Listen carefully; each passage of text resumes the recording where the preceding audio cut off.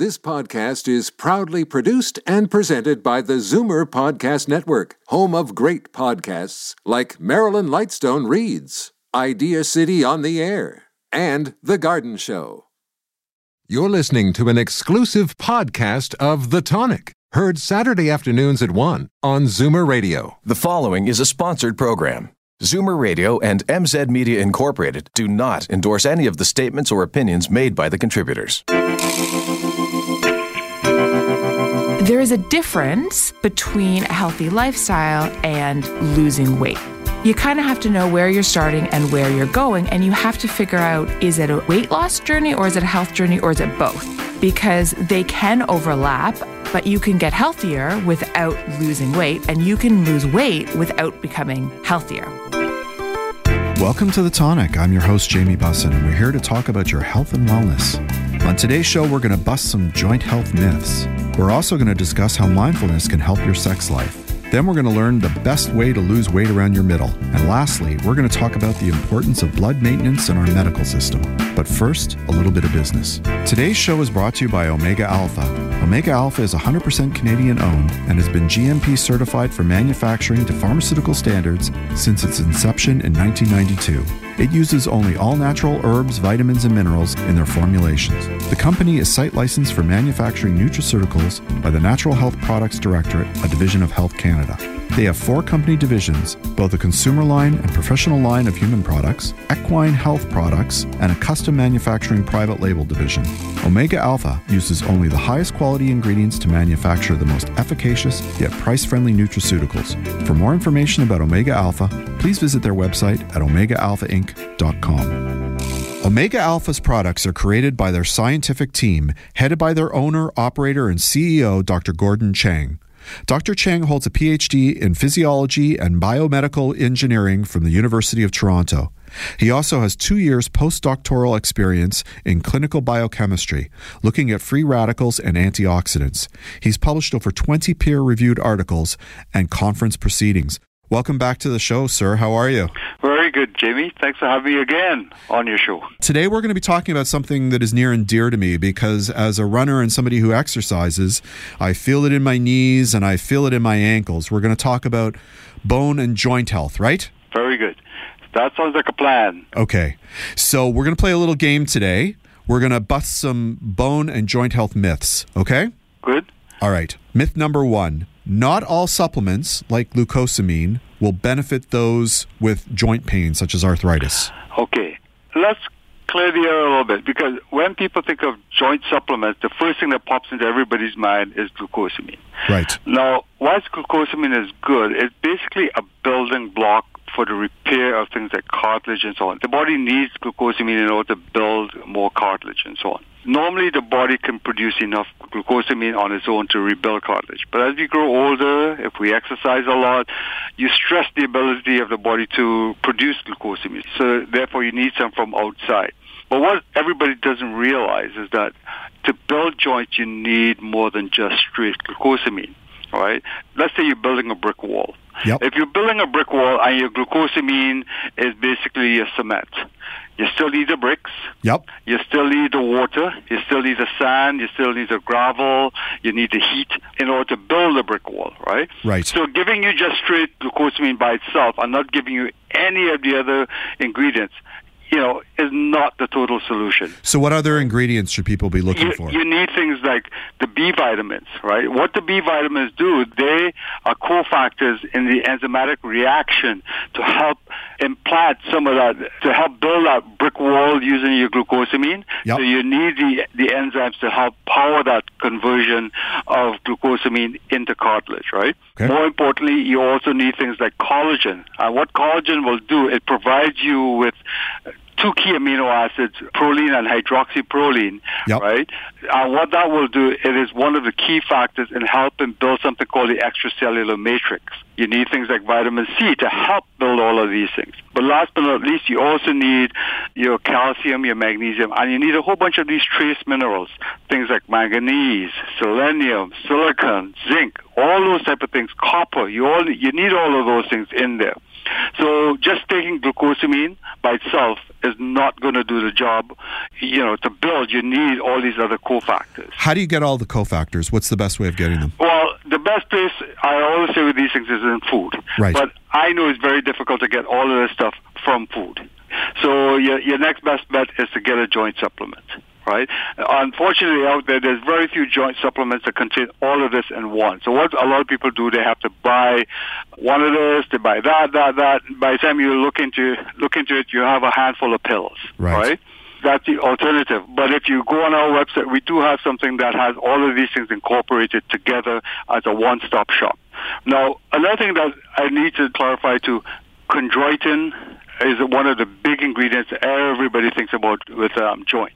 Well, all the studies I've ever looked at have always said that the human body is only being able to absorb 10% of your chondroitin. And if you look at what chondroitin is made up of, it's a polymer, a naturally occurring polymer, but it's made up of galactosamine and something called glucuronic acid. Now, galactosamine is something similar to glucosamine. It's an isomer of glucosamine. The body actually takes glucosamine, converts into galactosamine, and vice versa.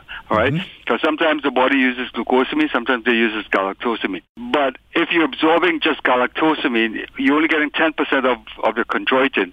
So you're better off just doubling down on your glucosamine because the body does convert some of that glucosamine to galactosamine. Right? Okay. So do you need chondroitin? The answer that I've seen in the studies basically are saying to you no, right? But I know that people out there who swear on a stack of Bibles that chondroitin is the only thing that works with them, right? Right. But it's interesting that after you say that, you don't see a product that's straight 100% chondroitin. It's always combined with glucosamine, right? Okay. So that's interesting. Yeah. So these are some of the major things that people think about, should think about when you're taking a supplement for joint problems. Now, another thing that people will talk about with joint problems is pain. Yes. Right? Pain is usually products of inflammation. Yes. Right? And in order to control pain, you have to control inflammation. And anybody with joint problems, whether you have osteoarthritis, rheumatoid arthritis, or any joint issues, if there's pain, right, there's usually inflammation. And one of the things that inflammation does, inflammation actually helps break down bad tissue. Right, so inflammation is a necessary evil. It breaks down bad tissue and it allows the body then to rebuild good tissue. The problem with inflammation is that if you have chronic low-grade inflammation, right, you have a lot of continual destruction of tissue going on, be it good and bad. What happens in the body then is that there's always a race to catch up with rebuilding the tissue, right? So you need to take some anti-inflammatories to help control that pain, to help control that inflammation. Now, the problem with anti-inflammatories, there's a lot of the drug ones, right? So you have things like ibuprofens of the world, you have the acetylsalicylic acids of the world. You have a whole bunch of different anti-inflammatories that you can get off the shelf, off the counter. The problem with a lot of these anti-inflammatories is that long-term use, right, they have many destructive effects, okay? They can cause ulcers, they can damage your kidneys, damage your liver, long-term use, right? But if you have arthritis, there's no shortcut. It will be long-term. So you're better off trying to get some herbal anti-inflammatories that actually will help control the inflammation. And the best thing to do is to find it in a product that you can take that has the herbal anti-inflammatories in conjunction with your glucosamine and so on. And the reason you want to do that is like everybody else. People get tired of taking 5 different things, right? If you can get it all in one, everybody's happier because you know you're just taking it once. Yeah, one-stop shop. One-stop shop, right? Another thing too is frequency of how you of these things. Now, most people think of a lot of these joint supplements as drugs. They think, if the bottle says take 1 teaspoon, I should only be taking 1 teaspoon. These things are very safe supplements, right? And the reason I will say they're very safe is because if they were dangerous, Health Canada would never give what we call an NP number, a natural product number to it. Yep. But it's like anything else. If you abuse it over long term, it could potentially cause a lot of different issues, right? Like side effects. However, it's like anything else. I use this analogy. If you have a bad headache, you take 2 aspirin tablets. If you have a Not just a little headache, you take one aspirin tablet. It's the same thing with these joint things. If you have bad arthritis, you may need to take more, right, than what's stated on the bottle. As I said, the safety margin on any of these supplements are much higher than drugs. Right, so you could potentially take these things for months, right, and years without any ill effects. Meaning, like if you double or triple, or even triple the dose that's stated on the bottle. Okay. Right? All right. So that's very helpful. Why don't we go back and bust some more myths, though? Okay. All right. So number one, everyone experiences joint pain as we age. Is that true? Most of the times, unfortunately, that's true. You do have the occasional person who will say to you, I don't have joint pain, right? A lot of Liars. it depends on how thick your cartilage is, right? How much exercise you do, how much you abuse that joint, right? Yep. But as we do grow older, whether we like it or not, that cartilage thickness drops. That's why if you ever go see your rheumatologist or your doctor, the first thing he says is that you have osteoarthritis. Everybody has osteoarthritis as you grow older, because what happens is how they know you have osteoarthritis, to look at the thickness of your cartilage in an X-ray. Yeah. And if it gets thinner than normal, they say you have osteoarthritis.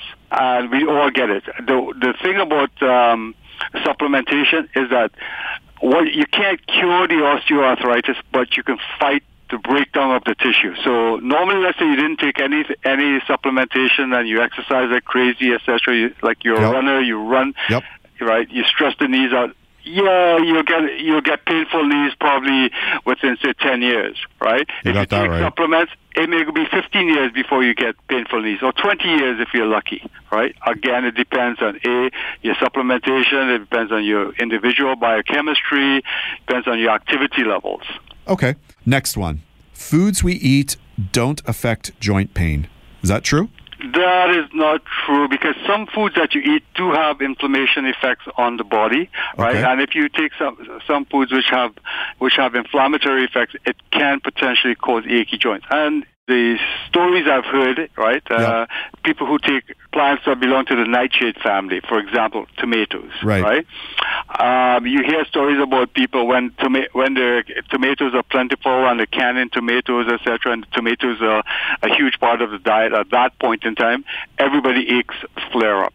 And again, some people with tomatoes, right, can cause inflammation. And I use the word some, not everybody, because for every one person who will tell me that, there's probably another two or three who will say, no, that doesn't happen to me. But again, if your biochemistry dictates that you're going to flare up, unfortunately, it's in your biochemistry. Okay. Here's one that seems logical to me. Excess weight is a cause of joint pain. That is definitely something that can happen. A lot of people, again, you weight bearing. Yep. If you're doing a lot more, you have extra weight. What happens is stresses your joints out more. If you stress your joints out more, you will have more inflammation. You have more inflammation. You have breakdown of tissue, etc. Definitely is what can happen. Okay. Here's one that's near and dear to me. Exercise exacerbates joint damage. Is that true? Yes, because it stresses joint. But it doesn't say you shouldn't exercise, because here's one of the pluses of exercise. Because when you exercise, or on a frequent basis, you lose weight. And if you're losing weight, you're taking one of the factors that stresses joints out. Secondly, when you exercise, your body produces something called endorphins. One of the things with endorphins is that it makes a lot of pain more tolerable, right? I mean, a lot of us have exercised to the point of exhaustion, and I know once you've stopped and you are in your recovery phase, even though you ache, you feel a lot more comfortable. Runner's high, yeah. So you can bear a lot of the pain. So even people who I would say have arthritis, etc., should get some activity in. You're going to power through some of that pain, and it makes everything a lot more tolerable. Yeah, and in my experience, after you do the exercise, it's actually easier to stretch out as well, right? You're not stretching cold. So even though you're putting stress on the joints, you're able to sort of massage or do self-massage with rollers and stretches to make things feel a bit better. That is true. You actually do feel a lot better after exercise, so the pain doesn't seem to hurt as much. Okay, here's another one. If you have arthritis that happens to flare up, you should take it easy. Yes, you should take it easy and baby the joint a bit, but it's like anything else. It's not 100% take easy, meaning that you sit on your butt and watch TV, because what happens then is that you actually can make it worse. That's why I always say to people, you baby it a little bit. You don't go run the marathon, but you get up and you walk up and down the street a couple times. It's not an excuse to sit around and watch Netflix. That's right. Okay. Actually, you could do that when you exercise. That's true. That's true. If you're on an elliptical, you could watch Netflix. That's right. That's my secret of staying sane on the elliptical. That's a shout out to my father-in-law. All right. So what about rain and damp weather? Does that cause arthritis? It doesn't cause arthritis per se. There's really actually very little evidence to say that it causes arthritis, right? Yeah. But I do know there's a lot of people out there who will swear on a stack of Bibles that every time it rains or so, it makes the arthritis seem worse, right? Yeah. You know, there are people who are sensitive to weather changes, etc. But if you're looking for cause and effect, meaning that somebody did a study and found that this happens or that happens, that data out there is not very reliable. But as I say, you know, if somebody experiences it, it does not make it false. Right? Yeah, it's real. It's real. Alternative explanations. It's real for them. It's real for them. That's correct. Okay, well, that's all the time we have today. Thank you for coming in. Well, we're going to have you back next month, right? It would be my pleasure. Excellent. We've got to take a short break, but when we come back, we're going to discuss how mindfulness can help your sex life on The Tonic. The Benvenuto Group is an owner and developer of quality high-rise condominium and rental properties in Toronto and Montreal. The Benvenuto team is passionate about delivering quality living spaces, top lifestyle amenities, important services, and innovative design tailored specifically to its residents in every particular submarket. The Benvenuto Group seeks out the finest urban neighborhoods and designs projects to allow its residents to enjoy the benefits of both their property and the exceptional locations that they become a part of. The team surrounds itself with leading professionals and consultants and pushes them to conceive great places to live, to work, and to play. The Benvenuto Group is currently designing several new projects in Toronto, Montreal, and Chicago that will not only become exceptional places to live as an owner or as a renter, but that will deliver some of the highest levels of sustainability, energy efficiency, and comfort, and will set the standard for informed residents. For more information, please visit thebenvenuto.com. The Tonic is brought to you by Purely Natural. Their Liquid Greens Chlorophyll is the only line of soluble, grit-free, and great-tasting greens on the market. Liquid greens can easily be mixed with your favorite drink to provide a sustained natural boost of energy to help you get through your day. There's unflavored, which is great with orange juice. The mint flavor is cool and refreshing. Dark chocolate has all the health benefits of a salad, but with a great chocolate taste. And for that extra detox boost, try activated charcoal and mint. Enjoy the energy, enjoy the detox, enjoy the great taste. Purely Natural Liquid Greens. You're listening to The Tonic on Zoomer Radio. Carlyle Jansen is the founder of Good For Her, Toronto's premier sexuality shop and workshop center in Toronto. And she's the producer of the Toronto International Porn Festival. She's also the author of 2 books, including Sex Yourself. Watch her TEDx Toronto talk and educational videos at carlylejansen.com. And she can be reached at carlyle@goodforher.com. Welcome back to the show, my friend. Hello, always a pleasure. So you also write the sexual health column in Tonic Magazine, and in the summer issue, you wrote a fantastic article about the connection between mindfulness and sex, right? Yes. So we've been exploring the concept of mindfulness for the past year and how it relates to the yoga lifestyle. Yep. And the neuroscientific explanation about how it all works and Sure. how it's good for you and wonderful. But Yep. today, we're going to talk about mindfulness and sex, which is a sort of a different tangent Yeah. that people might not connect. Yep. So in the article, you start talking about the antithesis of living in the moment, Yes. which is multitasking, and how multitasking is kind of ruining our personal lives, right? Yeah, well, and we think of it as being efficient. Right, we think yeah. of it as I'm going to do 3 things at the same time and save myself, this extra 20 minutes. When actually you're not paying attention really to any of those 3 things. Right. And when we have sex, the same thing happens, Right. that we multitask. And sometimes we're thinking about grocery lists. Sometimes we're thinking about make sure to take out the laundry later. Yep. And often then we're not actually noticing what we're feeling. And, it happens a lot in, as you said, other areas, right? And people are learning about mindfulness and yoga and other disciplines. The example I like to use is that, say you're eating a chocolate truffle, Yep. or somebody gave you a nice box of them. And you're doing it while you watch TV or, looking on the internet, you're cleaning, you're, doing whatever. And all of a sudden it's gone and you're trying to remember what it tasted like. Right. And that happens when we're having sex, Right. is that we're thinking about other things, we're doing other things because, you can kind of go on autopilot often. Well, I rarely have truffles during sex, but I get what you mean. Well, I think this affects women a little bit more than men. I think women are really trained to multitask much more. And in my experience, men can be much more focused on the moment. Well, scientifically, I think women are more capable of multitasking. Right. And I think it's the way the female brain is wired. Yeah. It's wired. It literally is wired differently. Yeah. With the ability to multitask. Right. Because, You're watching your kids, you're cooking some food, and you're making sure that, something's not falling down. Right. Yeah. No. So it makes sense that women would be more distracted during sex. At least that's the excuse. Why are you so distracted? Well, she's female. That's why she's not because of me.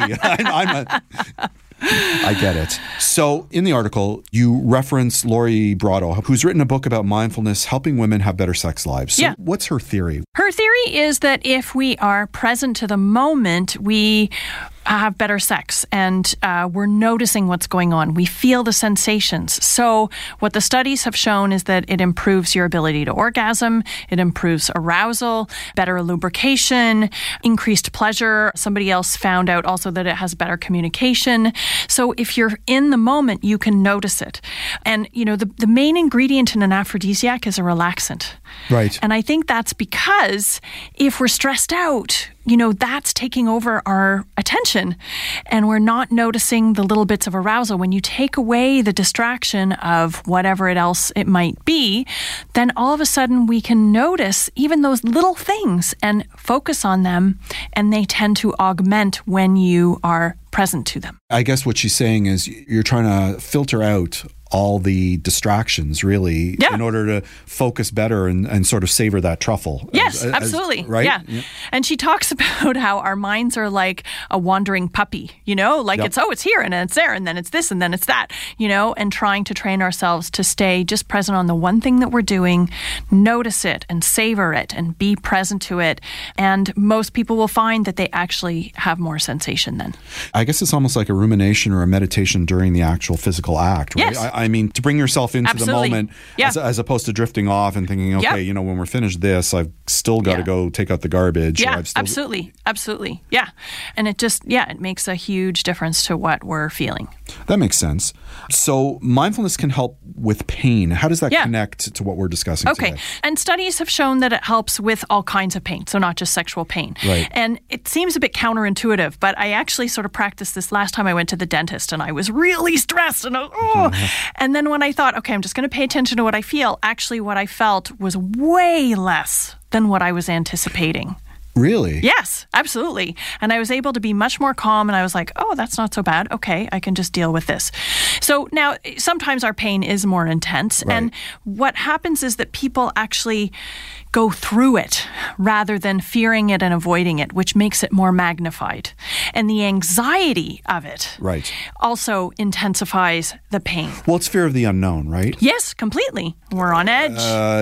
Collaterally, when I used to practice law, I would never threaten anything, because when you threaten something, you're actually informing the other side as to what the consequences are. Yeah. Whereas if you leave them guessing as to what's going to happen if they do X, Y, or Z, that's far more frightening to somebody.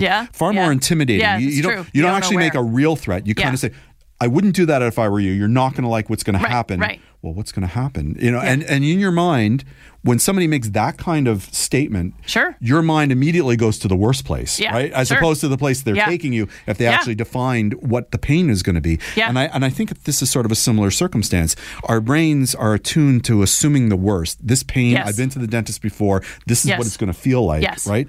I totally understand how mindfulness would sort of take you out of that mindset and actually say, okay, everything isn't as bad. Notice the pain that you're actually feeling. Right. It isn't the pain that you anticipated. Yes. And there's a story that she has actually where somebody was resisting mindfulness, and actually when she started just paying attention, she noticed the pain, and actually she was able to take note of what kind of pain it was, went to her doctor. There was actually something wrong. Oh, wow. Wow. And so she was able to fix it, and lo and behold, she has no or less pain, and she has better sex now. Right, because the interesting thing about pain is a lot of it is displaced, right? Our mind puts it, like maybe you have a rotator cuff issue, but it's manifesting itself in another part of your arm. Yeah, totally. Yeah. Cool. Okay, so how does mindfulness actually help with sex? How does that work? So it's about noticing. So for a lot of us, especially women, again, we have a lot of negative thoughts.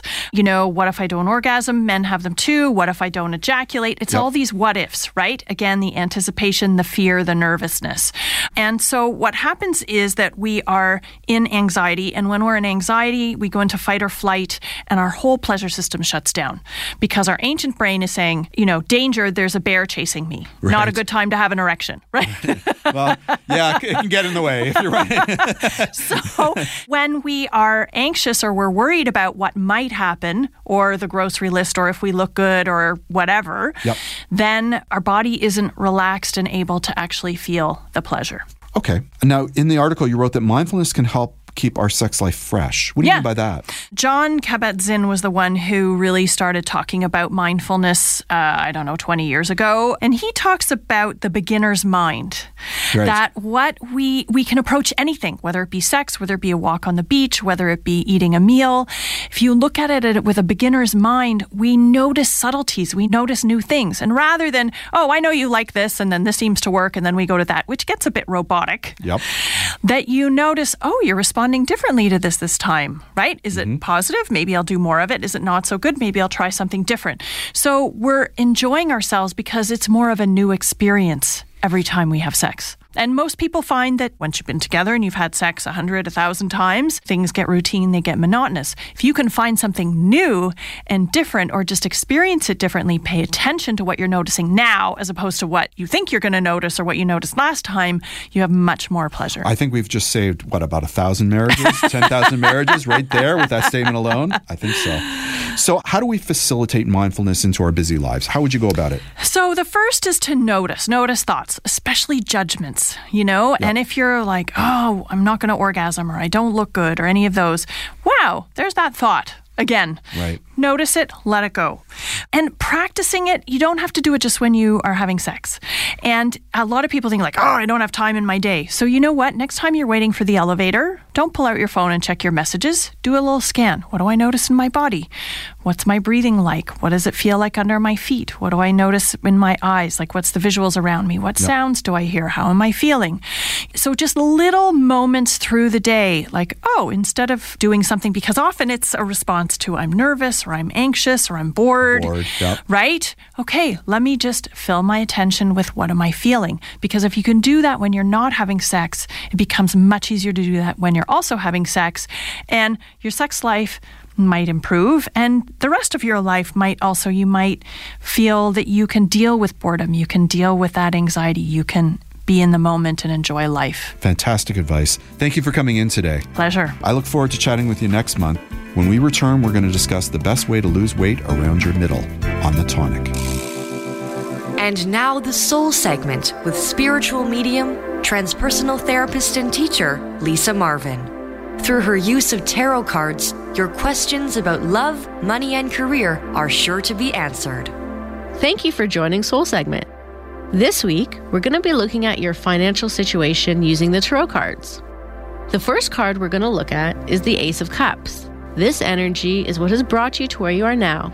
I really love the Ace of Cups because aces deal with the birth of something new, and cups deals with emotions, feelings, the sensitive side of oneself, and love. You might ask yourself, what does love and emotion have to do with making money? Well, what it's showing us is that if you connect with doing things that bring you joy and happiness, you certainly will feel more fulfilled at the end of the day. The next card is where you are now and what you need to focus on, and it's the Two of Swords. The Two of Swords can sometimes be a bit of a difficult card because it asks you to have blind faith. That is one of the hardest things for us to have because there's no certainty that we're going to get what we want. However, the universe is telling us that this month is the perfect time to practice having that faith and knowing that we will get to where we want to be. The final card is the Death card. Although it sounds kind of scary, the Death card is actually very positive. It means what's going to bring you into the future is letting go of old feelings and thought patterns that no longer work, and to really harness and nurture the thought patterns and feelings that we want to keep. All in all, this month looks very good. It might be a little challenging practicing how to have faith in things that we might not have proof of, but it will help us at letting go of old baggage. Good luck. Thanks for joining me, and I'm looking forward to connecting with you again next week.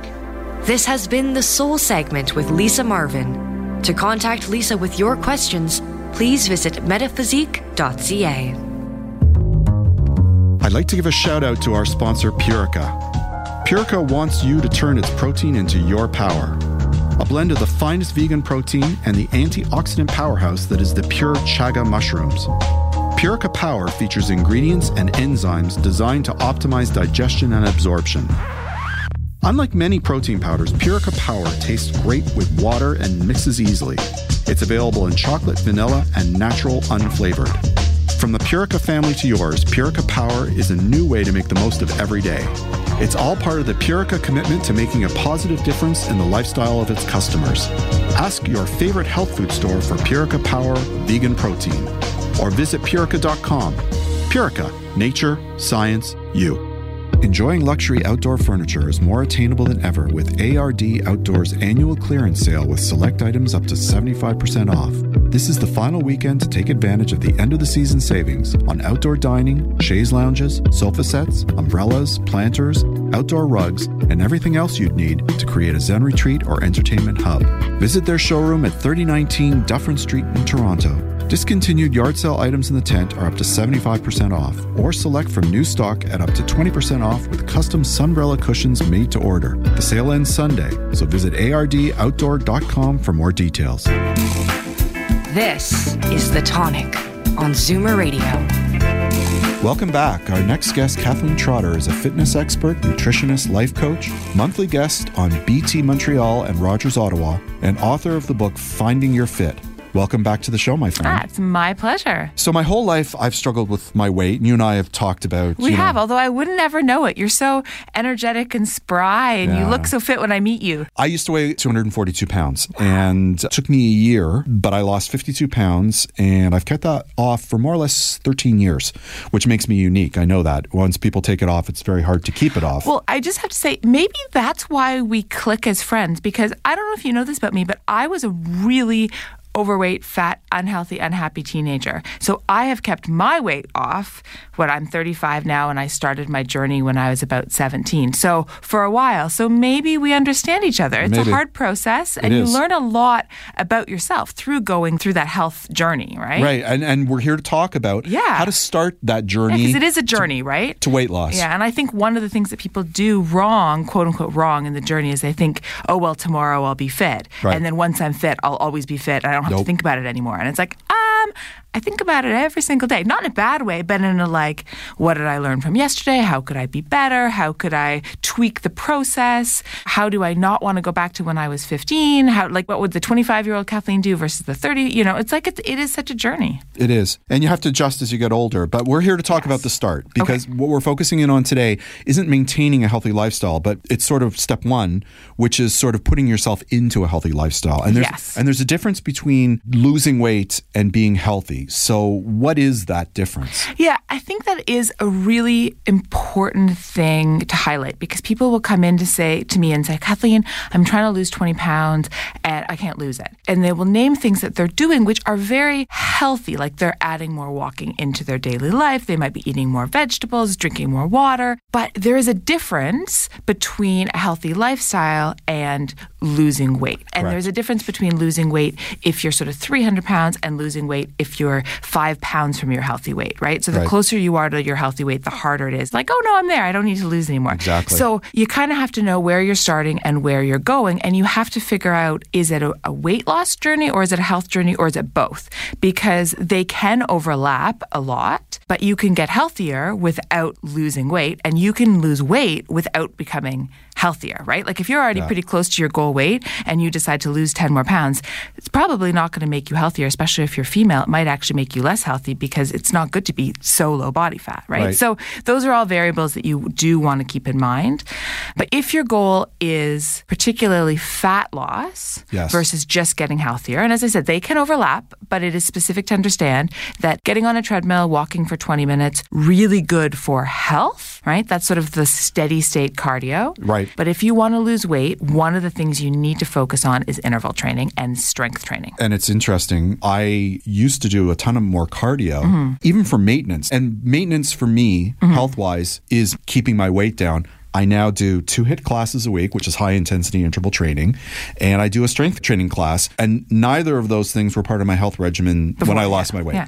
Steady state cardio is part of my maintenance mode as well. Like I'm not saying you shouldn't do it. Right. It's also really good for my mind. The worse my mood, the more important my steady state cardio is. But I know that if I want to sort of tone up for a particular, like a wedding or a media event, right? It's the interval training that's going to work, and it's the strength training, and it's the diet, it's the nutrition. Well, element, if you're really trying to lose weight, exercise is great, but let's face it, it's nutrition. The lion's share of the work is the intake. It's not how you burn your calories. Absolutely. And what I always tell people is it's this really interesting, tricky balance between the high intensity training and then the recovery, which comes from the nutrition and comes from the sleep, because you can't do high intensity training every day and not injure yourself. And if you injure yourself, you can't exercise, you're going to be demoralized, and that's going to totally stop basically your health journey, because it's so frustrating to not be able to move and you feel in pain. And so I like to sort of think about it as a week and everything that goes into the week and what are the important components that go into a week. So you might do interval training on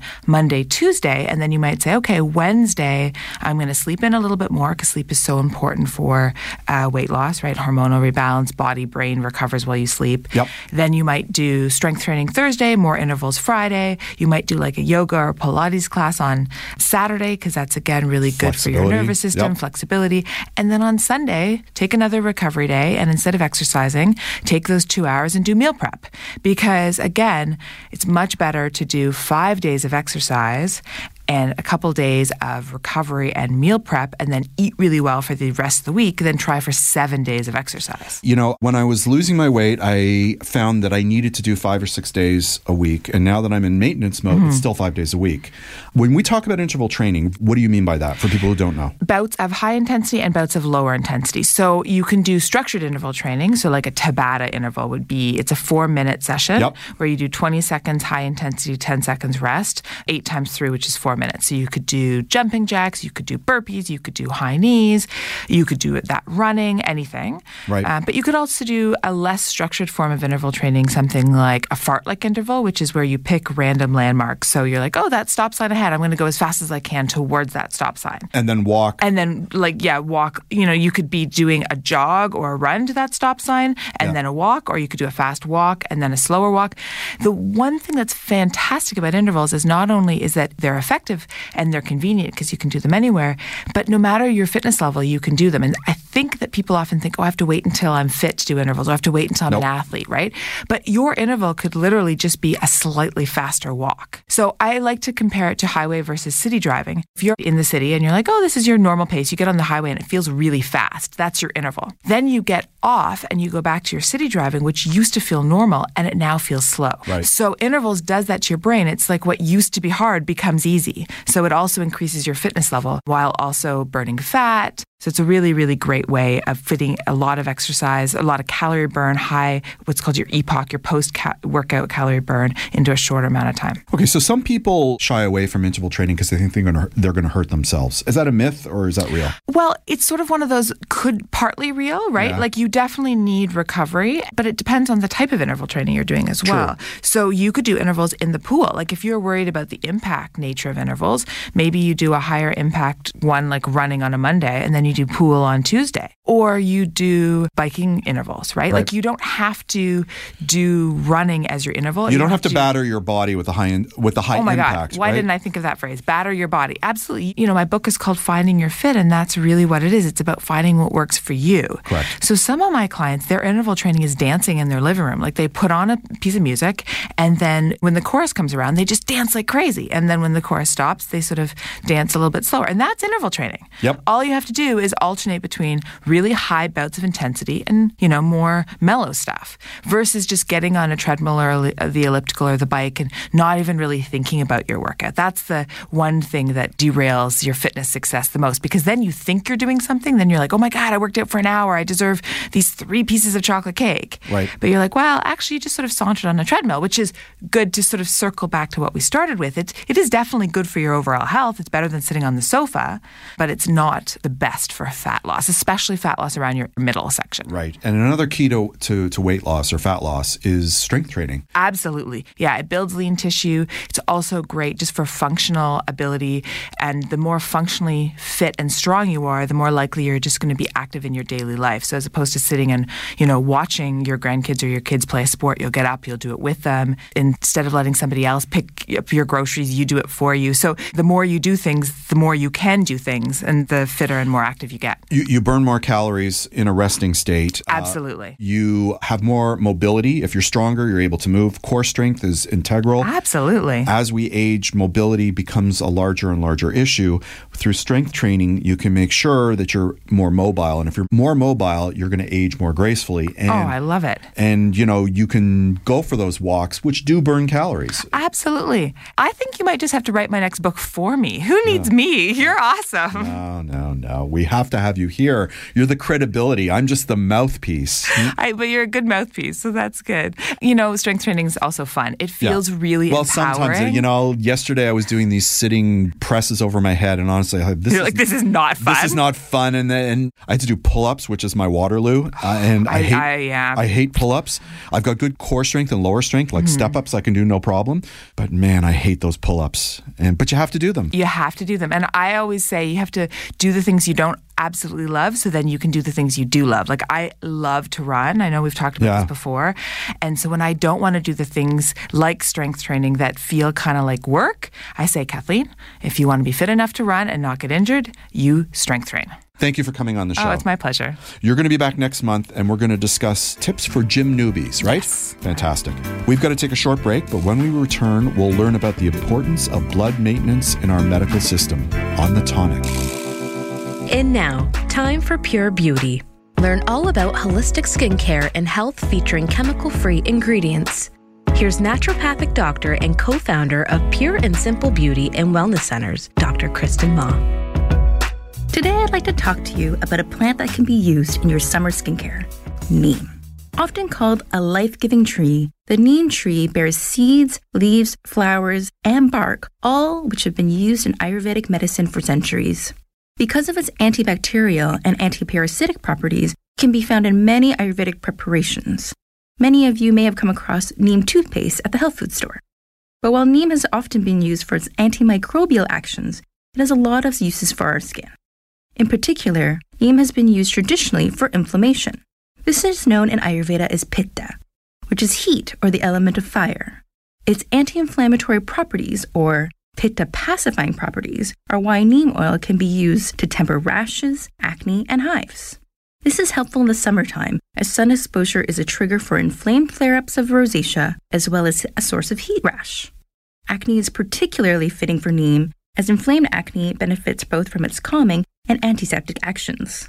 Neem is also a natural mosquito repellent and fungicide. It's nice to have on hand if you love spending time outdoors. Applying this oil may stave off pesky mosquitoes and prevent skin infections, making gardening and camping more comfortable if you're prone to either. In fact, I think it's worth considering packing neem oil on your next summer camping trip. It can be used in a multiple of ways, from repelling and disinfecting to calming all sorts of irritation. It's also a biodegradable addition for your wash bag. So, if you're looking to summarize your skincare, think about neem for your routine this season. This has been Pure Beauty with Dr. Kristen Ma. Learn more and ask questions about holistic beauty and their wellness centers through their Facebook page at pureandsimple.ca. This segment should not take the place of medical advice. Always talk to your healthcare provider about personal health concerns. I'd like to give a shout out to our new sponsor, Omega Alpha. This company is 100% Canadian owned. Their team consists of allopathic and naturopathic doctors, nutritionists, researchers, and other scientific professionals, all led by their CEO, Dr. Gordon Chang. formulations are created on their 40,000 square foot facility located in Toronto. Omega Alpha uses only the highest quality ingredients to manufacture the most efficacious yet price-friendly nutraceuticals. For more information about Omega Alpha, visit OmegaAlphaInc.com. Hi, this is Jamie Bussin. I'm not only the host of the Tonic Talk Show, I'm also the publisher of Tonic Magazine. Tonic is a health and wellness magazine distributed with the Globe and Mail to home subscribers in the most affluent neighborhoods in Toronto. It's also available free on racks at over 150 locations across the GTA. For more information about Tonic Magazine, visit tonictoronto.com. Hey, if you like the Tonic Talk Show, you'll love Tonic Magazine, and vice versa.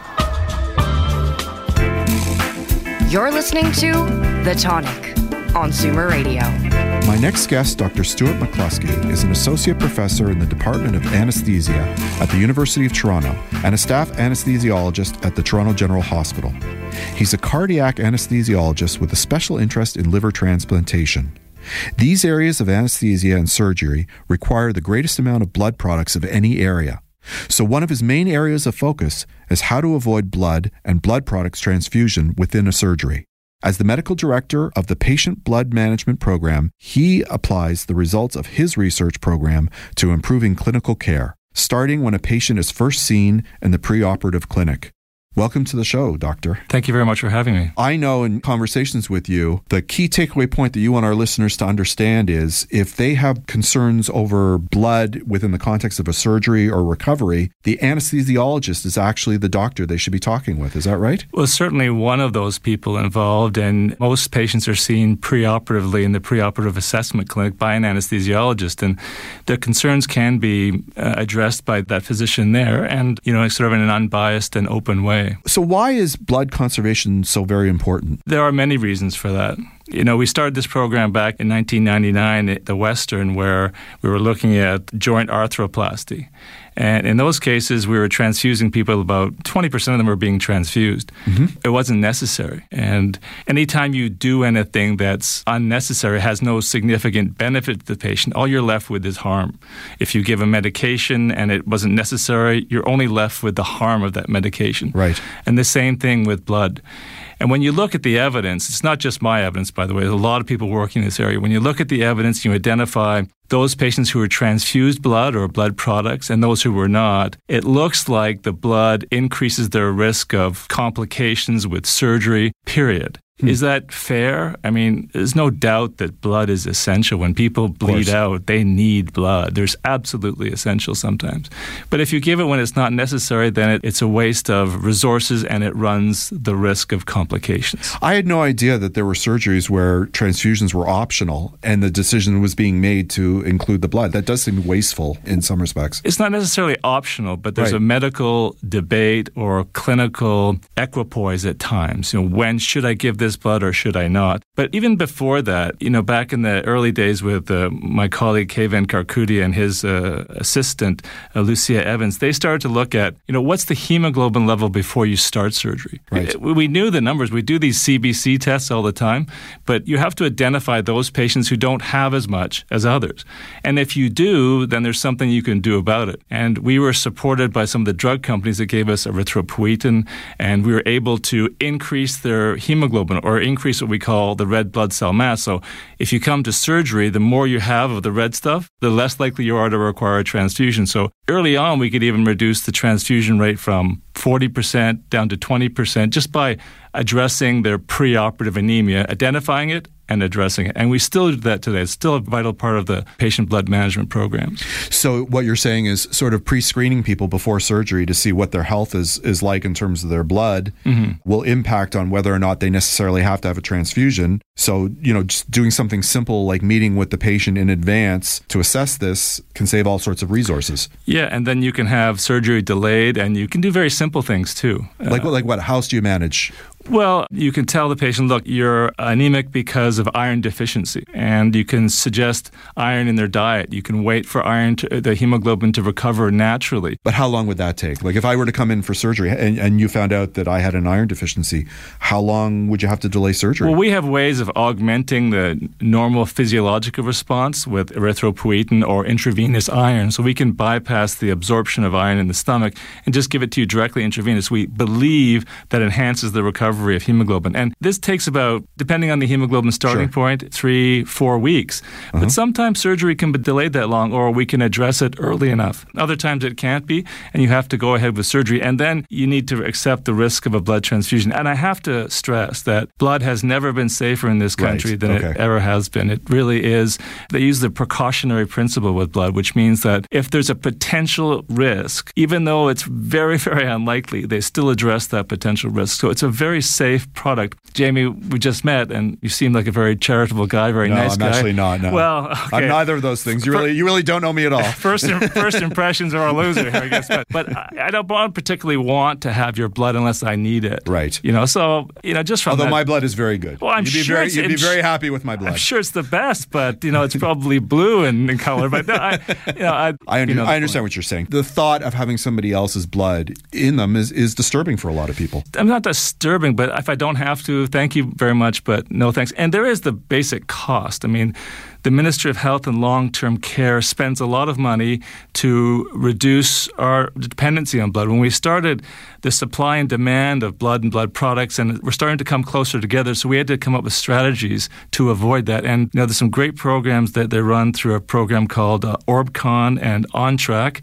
and they organize this, and not just the Toronto General Hospital, the Toronto Western Hospital, 25 other hospitals in Ontario have organized the nurses and the nurse coordinators. Cielo Bingley works at the Toronto General Hospital, and they do not just the preoperative screening, but they manage blood loss and the risk of blood loss interoperatively as well.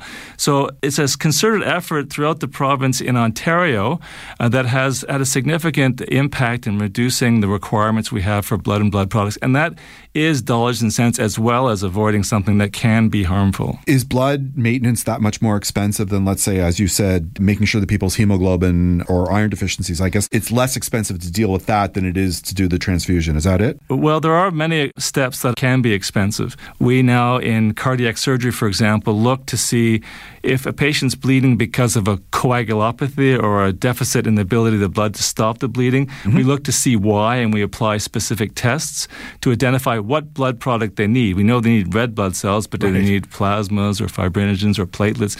And we reduce the requirement of each blood product by being more appropriate and clever, if you will, giving the right blood product at the right time. So what is your role as an anesthesiologist within the blood management system? Well, as we talked about, I'm very much into the idea that as an anesthesiologist, I'm starting at the beginning of surgery and going to the end of surgery and looking at all the risk factors for patients, their own comorbidities and the risk of a blood transfusion. And when it comes to deciding who needs to have a blood transfusion in the operating room, it's usually the anesthesiologist who says, look, this hemoglobin is too low based on this person's comorbidities and risk factors. I think it's important that this patient get the unit of blood, and I've now done a risk-benefit analysis for this patient on the fly. And sometimes the risk-benefit analysis is very obvious. It's coming out fast, it needs to go back in fast. But we're there for probably, they estimate between 40 and 50% of all transfusions because we're in that situation. My liver transplants sometimes bleed a lot, and we have to give a lot of blood products. So it's a constant battle, and it's something you can't just do. You have to think about it. It's for the patient's sake and for the patient's outcome. You're looking at it from the position of the doctor and the anesthesiologist. I'm looking at it from the position of the potential patient. So advocating for yourself as a patient, should I be addressing the anesthesiologist about this, or is there somebody else within the surgery context? Like, do I go to the surgeon and discuss my concerns about blood management? Yeah. How do you advocate for yourself, and how does the patient put themselves forward in this? Well, I hope I didn't make it sound like anesthesiologists are the only ones. No, I know you didn't mean that. Because it's the nurses after surgery, the nurses during surgery, and the surgeons are absolutely essential because they're the ones that are, I'm not going to say this right, causing the blood loss. Right. And they've had probably the biggest impact. When I started to work in people with urology or orthopedics, they used to transfuse about 20% of patients who had hip and knee surgery. It's now 2%. Wow. And it's certainly less than 5 at most institutions. And it's not just because of what I did, but that's part of it, but things that they've adopted and considered. When we give them ideas, they'll take them on. So everyone's reducing transfusion. So the surgeon you can talk to, the anesthesiologist is someone there talking to you about your risks. You actually sign a consent when you go for surgery for blood and blood products. And if you don't want blood, you have to tell us, and then we'll make a plan very specific for you.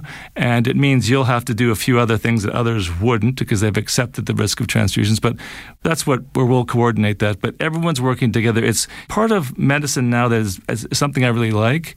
It's called perioperative care. Mm-hmm. So it's not just me. It's a surgeon. It's the nurse that sees the patient in the pre-admission, post-operative, the ICU. All of us are working together with the same theme and the same objective, and it's patient-centered. It sounds cliche, but we really care about what happens to you and your surgical journey, if you will. Fantastic. If our listeners want to learn more about your views on blood management and the work you're doing, how would they reach out to you on that? Is there an email address or a website they can go to? Certainly. I can be reached at stuart.mccluskey@uhn.ca or contacting me through the Canadian Blood Services. They have a lot of the information I'm talking about. Right. OnTrack and OrbCon are really good sources of information. But yeah, I'd be happy to answer questions that people might have. Well, that's fantastic. Thank you for coming on the show today. Yeah, it's been a real pleasure.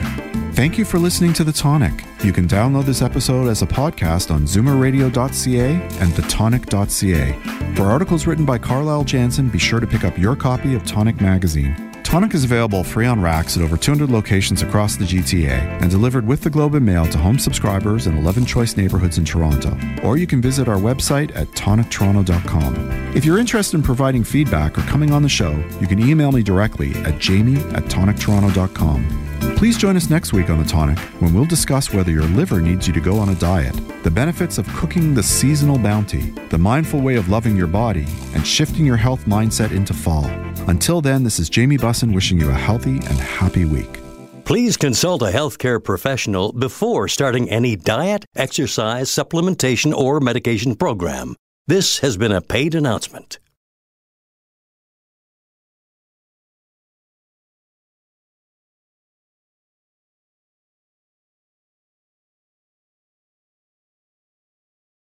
This podcast is proudly produced and presented by the Zoomer Podcast Network, home of great podcasts like Marilyn Lightstone Reads, Idea City on the Air, and The Garden Show.